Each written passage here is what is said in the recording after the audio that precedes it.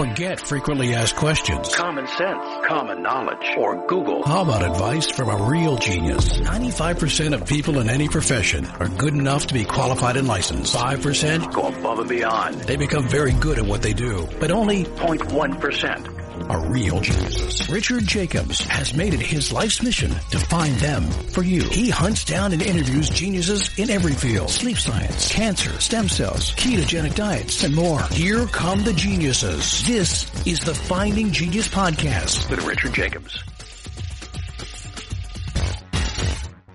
Before we begin, a note from our sponsor.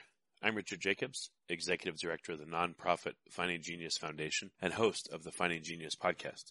In late 2016, I was rear-ended at 65 miles an hour by a truck on the highway, which sent me off-road into a ditch. The impact of the collision gave me a concussion and other injuries. At the hospital, a CT scan showed that I had thyroid nodules, which turned out to be cancer. It was then, when I had a biopsy in my neck, that I realized even if I was a millionaire, I wouldn't want a second or a third biopsy due to the pain and the invasiveness of it. And appointments at that time for thyroid experts were 3 to 6 months out. And I was worried about dying now, even if that was irrational. So because of this, I've decided to raise money to conduct a literature review on steroids, on the causes of anxiety and depression, a condition that affects well over 50 million people in the United States and hundreds of millions worldwide. Our goal is to create a codex, a guide that reveals all possible treatments for anxiety and depression for people that live with the condition, or for loved ones that have it, as my wife and my son do. To find out more about our fundraiser, visit findinggeniusfoundation.org and click on current initiatives. And now, to our guest. All right, so today I have Michael Dugan, MD. He's Biocept's Senior Vice President, Chief Medical Officer, and Medical Director. Biocept is spelled B-I-O-C-E-P-T. Dr. Dugan leads their clinical strategic development as Chief Marketing Officer and oversees their CAP-accredited CLIA clinical laboratory as a medical director. He's an experienced physician and biotech executive who has directed several major commercial reference laboratories, and he helped launch numerous novel molecular diagnostic assays and platforms used in oncology, infectious disease, and public health applications like cancer screening, monitoring, diagnosis, and therapy selection. Very, very extensive bio. We're going to talk today about Biocept's new liquid biopsy assay called CNSide. It's spelled C-N-S-I-D-E. Uses cerebrospinal fluid to detect and analyze metastatic cancer in the brain or spinal cord. So, Michael, thank you very much for coming. Thank you, Richard. If you would, tell me a bit about your background, and then I want to ask you about Biocept, how you came to the company and what it's working on. Sure. Well, I came to the company about a year ago. I'm a pathologist who has spent most of my career working with commercial laboratories and companies that were developing novel diagnostic tests. And came to Biocept because they were using some technology that was very interesting to look at tumor cells and tumor DNA in the blood. And we've taken that technology and we've adapted it for looking at tumor cells and tumor DNA in the cerebrospinal fluid, specifically to evaluate people with metastatic cancer involving the brain or central nervous system. And that's become our principal focus more recently. Okay, so this is the liquid biopsies is this for solid tumors or for liquid tumors or potentially all of them? Mostly intended for solid tumors right now. That's predominantly lung and breast, and also some tumors like melanoma, but also gastroesophageal tumors or a variety of other tumors that can go there. We've even had head and neck tumors and other things that we've studied, and also some primary brain tumors that we've studied. Leukemias and lymphomas can also go to the brain. It's an area where there's a high risk for that, and certain pediatric tumors can as well. For the most part, we've done just some exploratory studies in those areas, but we're concentrating in the solid tumors that would afflict adults primarily at this time, just because they're the most numerous. Well, also too, liquid tumors seem to be a bit easier to deal with and treat, with our current standard of treatment, but solid is harder. You have the heterogeneity, the complex structure of the tumor, the anoxic and the hypoxic regions, et cetera. That's very true. These patients are often, when they develop a brain metastasis, they're often kind of given up for dead and just sent to hospice. But what we found is that with some of the newer therapies that target specific molecular alterations, these patients can really live a long time, more than a year, if properly treated. And so that's a huge difference over weeks to live if you're untreated. And we think we can make a significant difference in these lives, and we can change the way in which certain advanced cancers are treated, particularly for patients that still have a pretty good performance. Otherwise, many of the patients may be controlled in the rest of their body and not have any evidence of disease, and the only manifestation of their disease is in the central nervous system. So what phenomena are you relying on to be able to use a liquid biopsy for these solid tumors? Is it that the tumors produce exosomes or extracellular vesicles that you're gathering, or what is it that you're looking for in the blood? It's embarrassingly more simple than that. We're actually looking for the cells themselves. So interestingly enough, long before it became popular to look for the DNA in the blood, it was popular to try to look for cells in the blood. And blood's kind of difficult to look for cells because they don't last there a very long time. They get filtered out by the spleen and the liver, the kidneys, and even the lungs as they go through this small capillary beds. And so the half-life of a tumor cell in your body, unless it lodges and grows somewhere, is pretty short, probably less than an hour. And if it works its way through what's called a blood-brain barrier, or this structure in the brain, those little hollow spaces, the ventricles inside the brain, if it works its way in through there and gets into that fluid, it's kind of like a cul-de-sac. It just can move around a little bit, and sort of go back and forth, but doesn't really get back out of there into the bloodstream. So it gets trapped in there, and the cells can accumulate. And we have seen tremendous numbers of cells in these patients that have advanced presentations of tumor involving the brain that make it quite easy to capture them and quite easy to enumerate them in a quantitative fashion, which is helpful both for the diagnosis as well as for evaluating the treatment response. So the tumor itself will shed cells into the blood, and that's what you're picking up on? Tumors shed cells into the blood, and we do that kind of testing. We've done blood testing for years. What's novel is we've shifted to testing the cerebral spinal fluid directly in patients who have suspected involvement in the brain.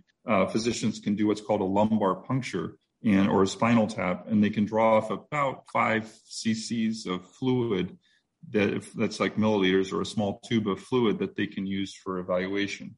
And traditionally, they've used what's called cerebral spinal fluid cytology, CSF cytology, to look at that. And that's simply a way to concentrate the cells by centrifuging the fluid. And it sort of concentrates the cells in the bottom of a tube. They then draw off the fluid, and they resuspend it in another bit of fluid and spin it down onto a slide.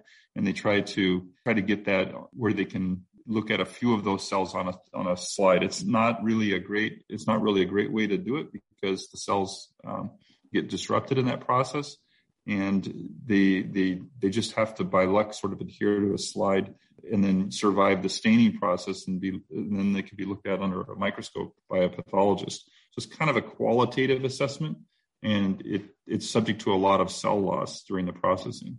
Given that tumors may be metastatic by the time you sample, and the heterogeneity of both the primary and the metastases, how would you know without like a correlating biopsy of the main tumor or other tumors, the cells you're getting are a representation of what the tumor is? Or what if it's a metastasis that you didn't even know about on a scan?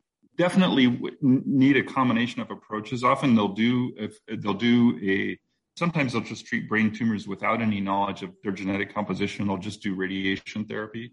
If they think that they may want to add a targeted therapy, they may pursue a biopsy. Where we have an advantage is when they have an advanced form of tumor, where there's plenty of these cells going around in the cerebral spinal fluid, we can actually pluck a small sample, isolate out enough cells to more thoroughly characterize them and give them an answer with regard to the genetic composition of those cells that leads to, and I'm talking about, when I say genetic, I don't mean necessarily their inherited genes, but genes that have been altered in the course of the development of the tumor. And we can use those to characterize the cells and then provide guidance that would be used for therapy decisions with more targeted agents. Okay. But again, the liquid biopsies that you guys are working on bringing into the clinic, what in particular are you looking for? And how do you know that it's going to give you the right signal? Like what kinds of cancers would this apply to? And again, what are you looking for in the blood? In the blood or the cerebral spinal fluid, we look for similar markers. These are typically markers like you may have heard of HER2/neu in breast, or EGFR in lung, or BRAF in melanoma. These are specific alterations that are seen in a high frequency of those cases, and they are associated with specific therapies that can inhibit those type of molecular alterations. So HER2/neu leads to the overexpression of a receptor on the surface of the cells that is targeted by a drug called trastuzumab. That's a generic name, or the more common trademark name is Herceptin. And we can identify cells that would have that marker. And that's important because sometimes the primary tumor might be HER2 negative, but when it metastasizes, it becomes HER2 positive. And as it turns out, the treatment with Herceptin or trastuzumab in that setting is very advantageous for the patient. They tend to do much better if they identify the HER2 positive cells and treat for that specific alteration. They can live for quite a bit longer than if they're treated in an untargeted way with more conventional chemotherapy. Before we continue, I've been personally funding the Finding Genius podcast for 4.5 years now, which has led to 2,700 plus interviews of clinicians, researchers, scientists, CEOs, and other amazing people who are working to advance science and improve our lives and our world. Even though this podcast gets 100,000 plus downloads a month, we need your help to reach hundreds of thousands more worldwide. Please visit findinggeniuspodcast.com and click on Support Us. We have 3 levels of membership from $10 to $49 a month, including perks such as the ability to see ahead in our interview calendar and ask questions of upcoming guests, transcripts of podcasts you're interested in, the ability to request specific topics or guests, and more. Visit findinggeniuspodcast.com and click Support Us today. Now back to the show. Where are you at in the process to bring this to clinic? What needs to be done from here? Well, it's a great question. We're actually already in the clinic. We're being used by academic institutions across the country. Many of them in the blood-based testing. This has been an area of fertile exploration for over a decade, and we've done many collaborative studies with institutions across the country. The area of cerebrospinal fluid is a much more novel area. It's just more recently been possible to do this. Basically, we're actually reviving a technology that was thought to be kind of passé, which was looking at the cells. Everybody in the blood space was kind of moving towards looking at just the DNA. And what we found is that the cells are very informative in the cerebrospinal fluid because they really tell you whether or not you have metastasis. So is there tumor? And that's a key decision point for therapeutic decisions downstream, because they might use radiation or chemo rather than a targeted agent. Secondarily, they might want to know, is there a specific molecular alteration for which I can use a targeted therapy? And so the question, is there a target for treatment, is sort of our second major question. And then thirdly, with this quantitative way of approaching the cell count, we can really inform the response to therapy in a way that's never been possible before, not even possible in blood, because in blood, the range of cell count is very small, whereas in the CSF, we're seeing tremendous range in cell counts from 100,000 or more down to single digits. You can track that over time and give a very precise indication of response to therapy, which we like to say, is there a trend? Why would there be so many in the CSF? How would the cancer cells get there?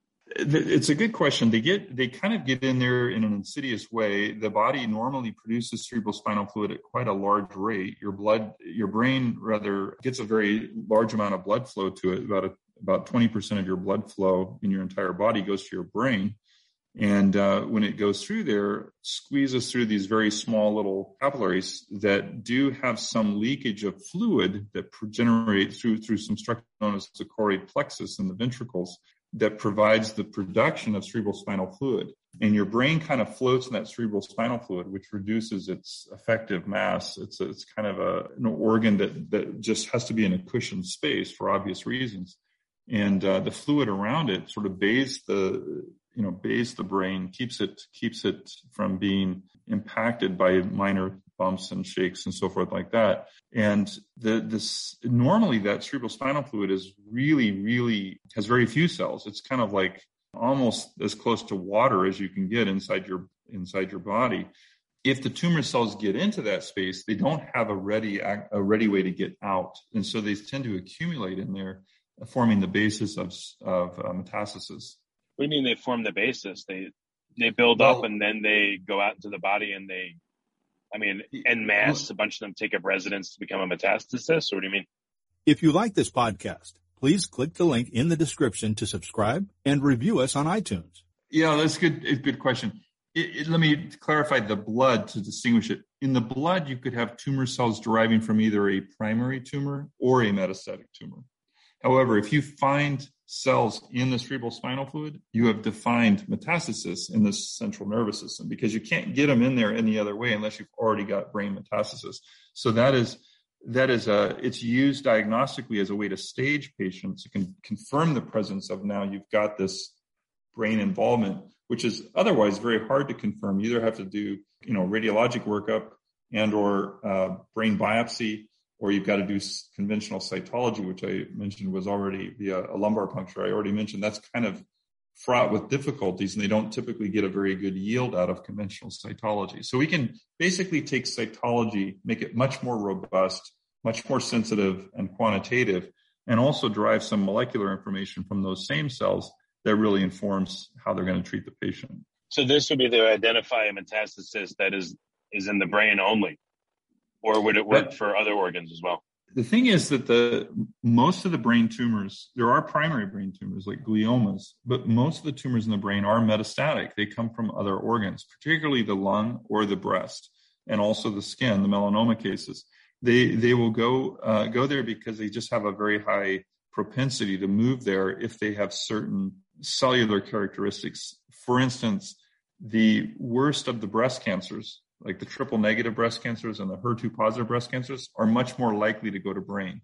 And some of the certain types of lung cancer, like EGFR mutant lung cancer or small cell lung cancer, are very commonly metastatic to brain, as is melanoma. It's one of the solid tumors that has the highest, although melanoma is not as common of a tumor in its primary location, it has a very high degree of, or high propensity to metastasize to brain. Sometimes is the only manifestation of metastatic disease. Is there such a thing as a metastatic chain, meaning like certain cancers will tend to metastasize here first, there next, and then there after that?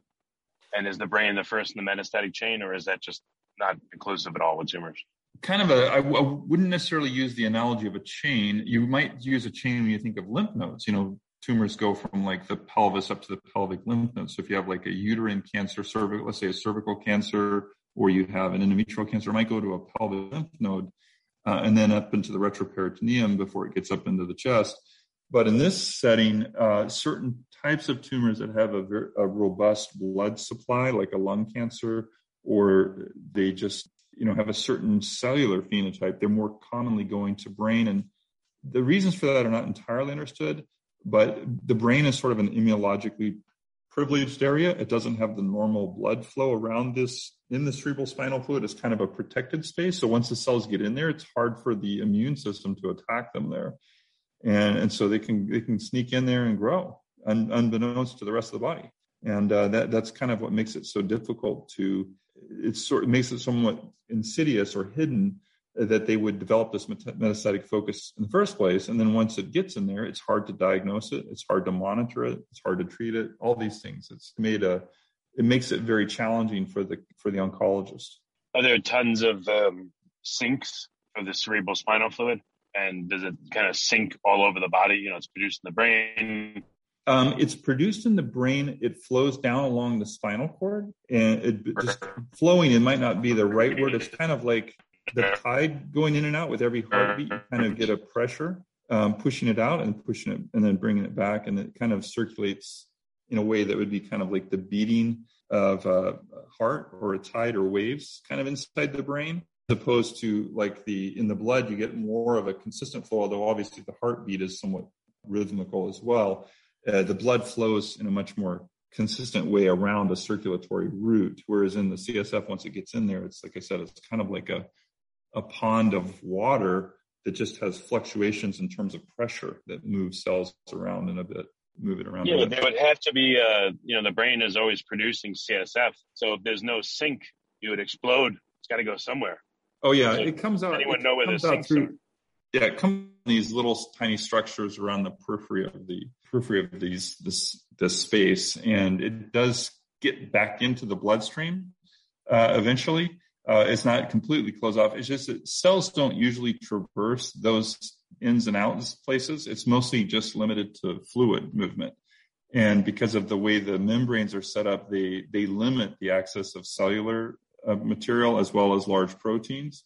And so that ends up being a very, very, what we say paucicellular, or very few cells. in that fluid normally.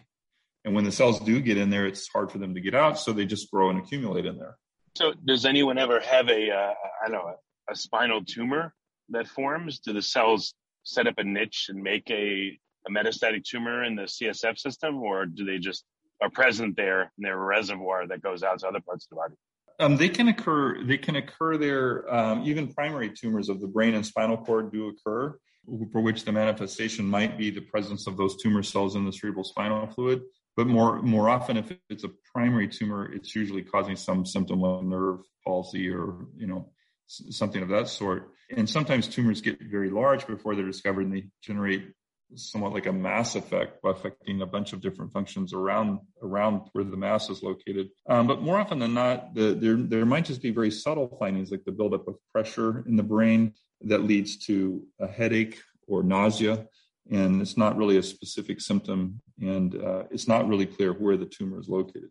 Why are you using cells, and why not, again, extracellular vesicles or some other method? Is it just that you're getting plenty of data from the cells? And like, what things are you getting that people would miss if they only focused on, again, EVs or other methods to do a liquid biopsy? The other smaller subsets of cells, can be helpful. The reason they're used in blood is because they might be more numerous than the cells. But generally, if you don't have the cell with the nucleus, you can't study the nuclear DNA. So you can't study things like HER2 gene amplification or EGFR or any number of other things, or even some of the nuclear proteins that are present, like androgen receptor or estrogen receptor.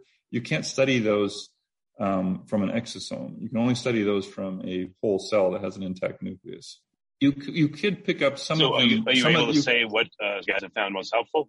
You can pick up some information from DNA that's liberated from cells, but the context of that is somewhat different. And so it's very good, like DNA can be very good for looking at a single mutation. It might be a little harder to assess for amplifications or copy number variations of a gene because it gets diluted out into a bunch of other cell-free DNA that derives from non-neoplastic cells. So when you have too much normal DNA and you've got this one abnormal DNA molecule, it's kind of like a needle in a haystack. So you have to have some way to concentrate it. And the way we can concentrate it in the cells is we can isolate those cells of interest. And then we can look at the DNA inside the nucleus with, specific probes. Or we have ways to amplify DNA in a selective way to just look for the mutant DNA. How is this going to improve, clinical outcomes? How do you envision it being used properly? Great question. We're seeing some evidence from our KOLs, our key opinion leaders, right away, where they're saying, wow, I've never been able to do this before. They're finding things like molecular alterations that were not known in the primary tumor, that they're now seeing in the metastatic tumor in the brain that they can use for a targeted approach. And the targeted approach, as I mentioned, like Herceptin, can lead to a much better survival. There are also some instances, like with lung cancer, where they might be on a specific therapy, say an EGFR inhibitor, but because the patient has derived a new mutation, they would switch to a different EGFR inhibitor. And so that's very helpful as well. And finally, they can actually just use the cell count to see whether or not the patient's improving or not, because sometimes the cell count movement precedes the symptoms that they'll observe. And so they want to follow the patient's symptoms and see that they're getting better. That might not happen for a few weeks or months after the start of therapy. And it's not practical to do an MRI scan of the brain every week. So they end up waiting like 8 to 12 weeks to do another imaging. It depends how the patient's doing. Let's say 6 to 8 weeks at least to do another imaging. Well, we can have a lot of things going on in 6 weeks, and we can sample that patient repeatedly if need be to really evaluate how they're doing. Okay. So what are the next steps for you guys over the next few years here? What's going to be happening? What kind of, what's the advancement of the project, or is this simply getting it into more clinics, or, what's the path forward? Well, it's a multi-pronged approach. So amongst the various things we're doing is we're expanding our experience with the assay and expanding our ability to do it for more tumor types. So we have ongoing validation studies to look at a wider variety of tumors than what we initially launched. We initially launched just looking at lung and breast cancers. We anticipate expanding the number of tumors that we can accommodate in the near future. We're also starting some very pivotal clinical studies on the heels of some of the preliminary findings that we found, that some of which has been presented in posters and abstract presentations and is making its way into publications. We're going to embark on on a more informative clinical study that's going to specifically look at the use of the test as a therapy response monitoring tool and a diagnostic tool for these patients with metastatic cancer. And then finally, we're also working to expand our capacity for the test. We've implemented a lot of new ways of processing these samples with more automation, improved channel design, improved antibody cocktails, all sorts of stuff that we're doing to really improve the mechanics of the assay so that we can accommodate more samples and do it more efficiently. And finally, we're actually, as part of that, I should have mentioned, we're taking advantage of some very sophisticated advanced digital imaging tools as well to characterize these cells, which is unlike anything that's done typically for routine cytology. Okay. Well, very good. Michael, thank you for coming on. And where can people find out more about Biocept and about you? We're happy to welcome you to the biocept.com website. We're in the process of really upgrading that website with some more information and redesign. And we have featured on there some recent webinars that we've done. One we did in April with three leading KOLs, and we just recently did another one with the College of American Pathologists newsletter. This is called the CAP Today, and CAP Today did a webcast just about a week and a half ago that's available as well. And those two sources of information provide a lot of detail about our test and some of the clinical experience of experts that have used it to date. Okay, very good. Well, again, Mike, thank you for coming on the podcast, and I appreciate it. And I hope this leads to, again, more targeted therapies for people that have, brain cancer and other associated ones. Thank you, Richard. I really appreciate the opportunity to speak with you today. If you like this podcast, please click the link in the description to subscribe and review us on iTunes. You've been listening to the Finding Genius podcast with Richard Jacobs. If you like what you hear, be sure to review and subscribe to the Finding Genius podcast on iTunes or wherever you listen to podcasts. And want to be smarter than everybody else? Become a premium member at findinggeniuspodcast.com. This podcast is for information only. No advice of any kind is being given. Any action you take or don't take as a result of listening is your sole responsibility. Consult professionals when advice is needed.